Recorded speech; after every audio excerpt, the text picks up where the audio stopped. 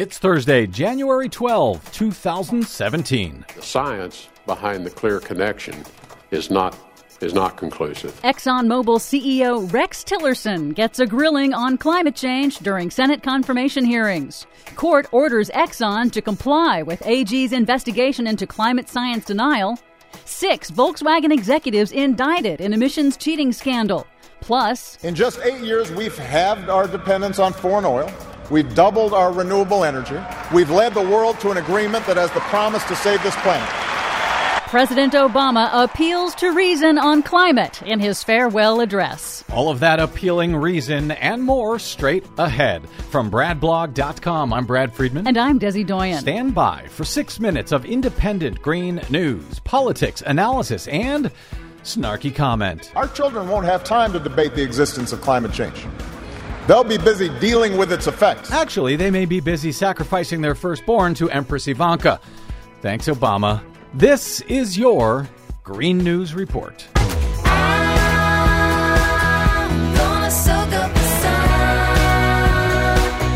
Okay, Desi Doyen, a protester at the Rex Tillerson confirmation hearings, I think might have had the most succinct expression of this moment. Please don't put Exxon in charge of the State Department.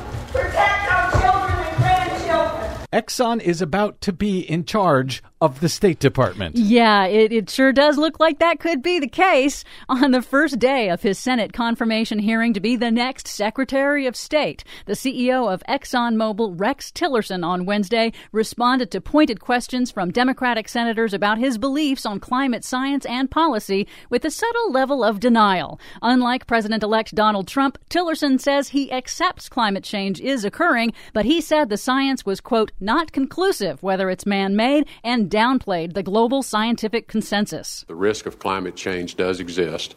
The consequences of it could be serious enough that action should be taken. The type of action seems to be where the largest areas of debate exist in the public discourse. The increase in the greenhouse gas concentrations in the atmosphere are having an effect.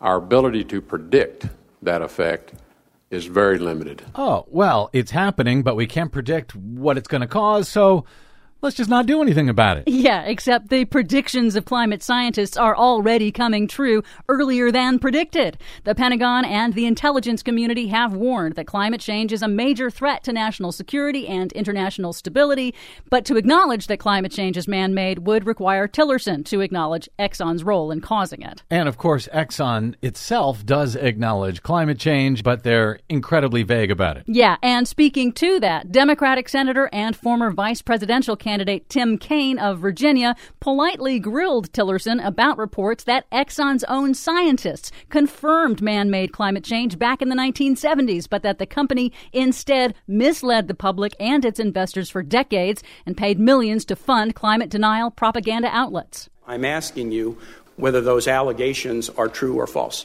The question would have to be put to ExxonMobil. And let me ask you, do you lack the knowledge to answer my question, or are you refusing to answer my question? A little of both. Yeah, a little of both, because his company is facing some very serious investigations on this front. Yep, on the same day, Exxon lost its latest court battle to block the investigation undertaken right now by Massachusetts Attorney General Maura Healey. The court ordered ExxonMobil to comply in turning over 40 years' worth of the company's internal documents on climate change. She's investigating whether Exxon misled its investors, a violation of state law. So you already have this conflict of interest. You've got Rex Tillerson asked a question about his own company in this hearing for his potential appointment as Secretary of State, and he can't even talk about Exxon. I think that's just a taste of the conflicts of interest we're going to see from this administration for years. Meanwhile, in other news, Volkswagen on Wednesday pled guilty to 3 criminal charges for intentionally rigging its cars to cheat on U.S. emissions regulations. 6 high-ranking executives were also indicted on criminal charges for their roles in the scandal. The German car maker will pay $4.3 billion in civil and criminal penalties, including violations of the Clean Air Act. Finally, President Obama used his farewell address as president on Tuesday night to remind Americans of the progress that the nation has already made on climate and clean energy, and to give one last call to rise above the deniers. To simply deny the problem not only betrays future generations, it betrays the essential spirit of this country, the essential spirit of innovation and practical problem solving that guided our founders. Yeah, maybe so, but denial makes a whole lot more money for the fossil fuel industries. For much more on all of these stories and the ones we couldn't get to today, please check out our website at greennews.bradblog.com. Don't forget, you can download our reports anytime via Stitcher, TuneIn, or iTunes. Find us, follow us, and share us on the Facebooks and the Twitters at Green News Report. I'm Brad Friedman. And I'm Desi Doyen. And this has been your Green News Report. Thanks for all the lovely delight I found in your embrace. I'm thankful though I know it's ending all too soon.